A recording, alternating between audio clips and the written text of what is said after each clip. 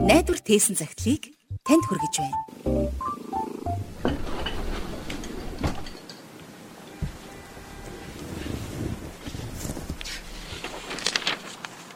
Сонсогч танд энэ өдрийн мэндийг хүргэе.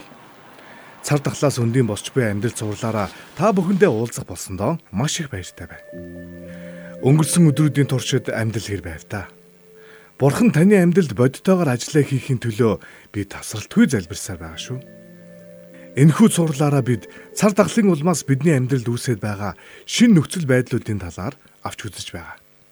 Тэгвэл өнөөдөр хамтдаа бидний амьдралд маш бодиттой болоод буй дижитал ертөнцийн тухай товчхон ярилцгаая. COVID-19 улмаас үүдэн бий болсон сорилтуудыг даван туулахын тулд улс орнууд өөр өөрийн гэсэн арга хэмжээнүүдийг яаралтай авах болсныг бид мэднэ. Ингэхдээ тэд хөл хорой тогтоох, хилээ хаах, хөл хөдөлгөөнийг хязгаарлах, гэртээ байхыг уриалгах зэрэг алхмуудыг эрчимтэй хийж байна. Энэ бүхний улмаас бидний амьдралын хэмнэл удааширч, хөл хөдөлгөөнөөр дүүрэн байдаг гудамжууд, их дэлгүүрүүд, галт тэрэгний болон онгоцны буудлууд бүгд хоосрон эзгүрчээ. Гэвч нөгөөтэйгэр өөр нэгэн талбарт амьдралын хурд улам бүр нэмэгдсээр байна. Энэ бол бидний мэдих дижитал ертөнц. Бидний амьдралд үзүүлж буй интернетийн нөлөө улам бүр нэмэгдэж, өнөөдөр бид өөрсдөө дижитал ертөнцид амьдарч байна гэдэгтээ санал нийлэхээс аргагүй хүрээд байна.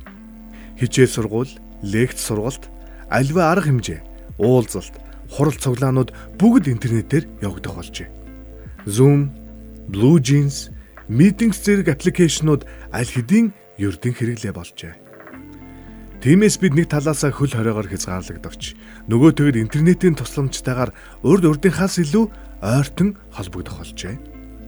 Тэгвэл бид бие биентэйгээ нэгт холбоотой интернет ертөнцид амьдрах нь заримдаа бидэнд яг л торонд орооцолцчихсан юм шиг мэдрэмж төрүүлдэг. Та аалзны торонд наалтчихсан шавжиг дотор төсөөлөд үзээрэй. Ийм торыг өнгөцгөн харахад ямар ч аюулгүй мэд санагдана. Гэвч шавж тэр торноос салах гэж хичээх тусам улам илүү орооцолдон наалцаар байдаг.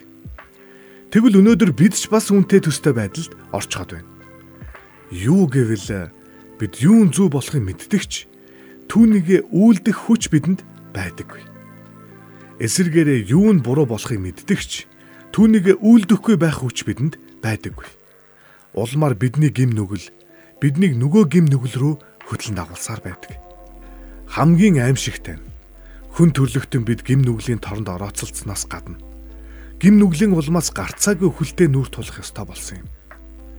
Дуулал номонд энэхүү нөхцөл байдлыг зураглан хэлэхдээ үхэгсдийн орны уяа намайг хэрж үхлийн өрхнүүд миний өмнө тулгарчээ хэмээн халаглсан байдаг.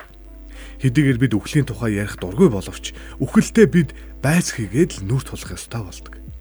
Харамсалтай нь COVID-19 улмаас үе олон хүн цаг бусаар амиа алдаж үхлийн бодит байдлыг бидэнд улам илүүгээр мэдрүүлсээр байна. Үнэн дээр үхэл гэдэг эрт орой хизээ нэгэн цагт бид бүгдийн нүүр тулах ёстой зүйл юм. Тиймээс коронавирустэй вирусгүй төрсөн л бол үххэн жам юм. Үүгээр зогсохгүй өөр нэгэн чухал үннийг Библи бидэнд сануулдаг. Юу гэвэл бүхэн үхэлтэй нүүр тулаад зогсохгүй, үхлийн дараа бүхэн шүүлттэй нүүр тулах болно. Өөрөөр хэлбэл үхлээр бүх зүйл дуусгар болохгүй гэсэн үг. Харин бид үхлийн дараа Бурханы шүүлттэй нүүр тулах ёстой болно. Тиймээс хамтдаа цар тахлын энэ онцгой цаг үед амьдралын чухал үннийг ойлгож авцгаая. Үнэн дээр цар тахал яг л толтой адилхан юм. Хэрвээ та зөвхөн коронавирус эсвэл эдийн засгийн нөхцөл байдалд л бүх анхаарлаа хандуулах юм бол цар тахлаар дамжуулан ойлгож авч болох олон зүйлсийг анзааралгүй өнгөрнө гэсэн үг. Харин эсвэргээрээ энэ толийг ашиглаад бид амьдралын хурдан хэмнэлээ багч гисэн удаашруулж амьдралын утга учирын талаар, өөрсдийн амьдралын зорилго чиглэл, хувь тавилангийн талаар бодож үзэх учиртай юм. Интернетийн тусламжтайгаар бид дэлхийн өнцөг булан бүрт цар тахлын улмаас юу болж байгааг нэгэнгүй мэдэх боломжтой болсон байна. Нөгөөтэйгүр бид интернетийн тусламжтайгаар дэлхийн нийтээрээ нэгдэн цар тахлын эсрэг тэмцэх боломжтой болсон. Цар тахлын сөрөг нөлөөг бид тооцож үзэхгүй байхын аргагүй. Энэ цаг үед коронавирусын улмаас аль хэдийн хэдэн сая хүн амиа алдаад байна. Гэхдээ бид үүний цаана оршиж буй өөр нэгэн чухал үннийг анзааралгүй өнгөрч болохгүй. COVID-19-ийн цар тахал дэгдээд удаагүй байх буюу 2019 оны 3 дугаар сард нэгэн эрдэмтний хэлж байсан үгийг би тотхон санаж байна. Тэрээр коронавирусын гол эмгэнэл нь коронавирусын улмаас хэдэн хүн амиа алдсан бэ гэдэгт оршиж байгаа юм бишээ. Учир нь эрт орой хизээ нэгэн цагт бид бүгдээрээ нас барна. Харин тэр хүмүүс үхлийн дараа хаана очих вэ гэдэг л хамгийн чухал асуудал юм. Тэр мөнхийн улсад сэрэх болов уу эсвэл тамд сэрэх болов уу хэмээн өгүүлсэн байдаг. Үнэхээр хүмүүс бид өнөөдөр гин нүглийн торонд орооцолчихсон байна.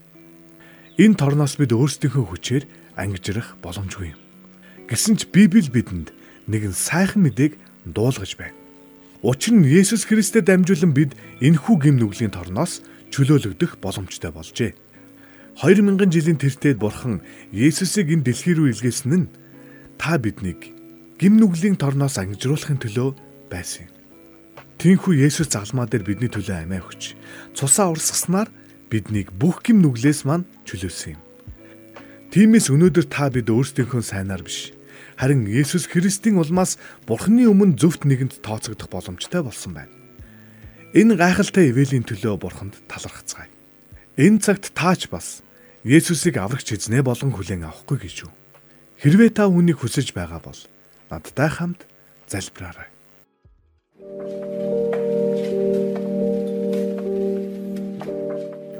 Бурхан минь ээ.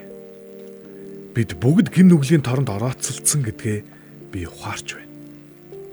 Гим нүглийн энэ хүлээснээс өөрийнхөө хүчээр чөлөөлөгдөж чадахгүй гэдгээ би мэднэ. Гэсэн ч таны илгээсэн Есүс Христийн улмаас түүний загалмаа дээр урсгасан цусны гавьяагаар би гим нүглийн хүлээснээс чөлөөлөгдөх боломжтой болсондоо талархаж байна. Есүсийн цус намайг гим нүглээс минь чөлөөлж, Бурханы өмнө зөвхт нэгэн болгох хүчтэй учраас танд баярлалаа. Би энэ цагт Есүс Христийг аврагч эзнээ болгон хүлээн авч байна. Энэ цагаас эхлэн миний амьдралыг та өдөрдөн жолоодооч. Есүсийн нэрээр залбирлаа. Амен.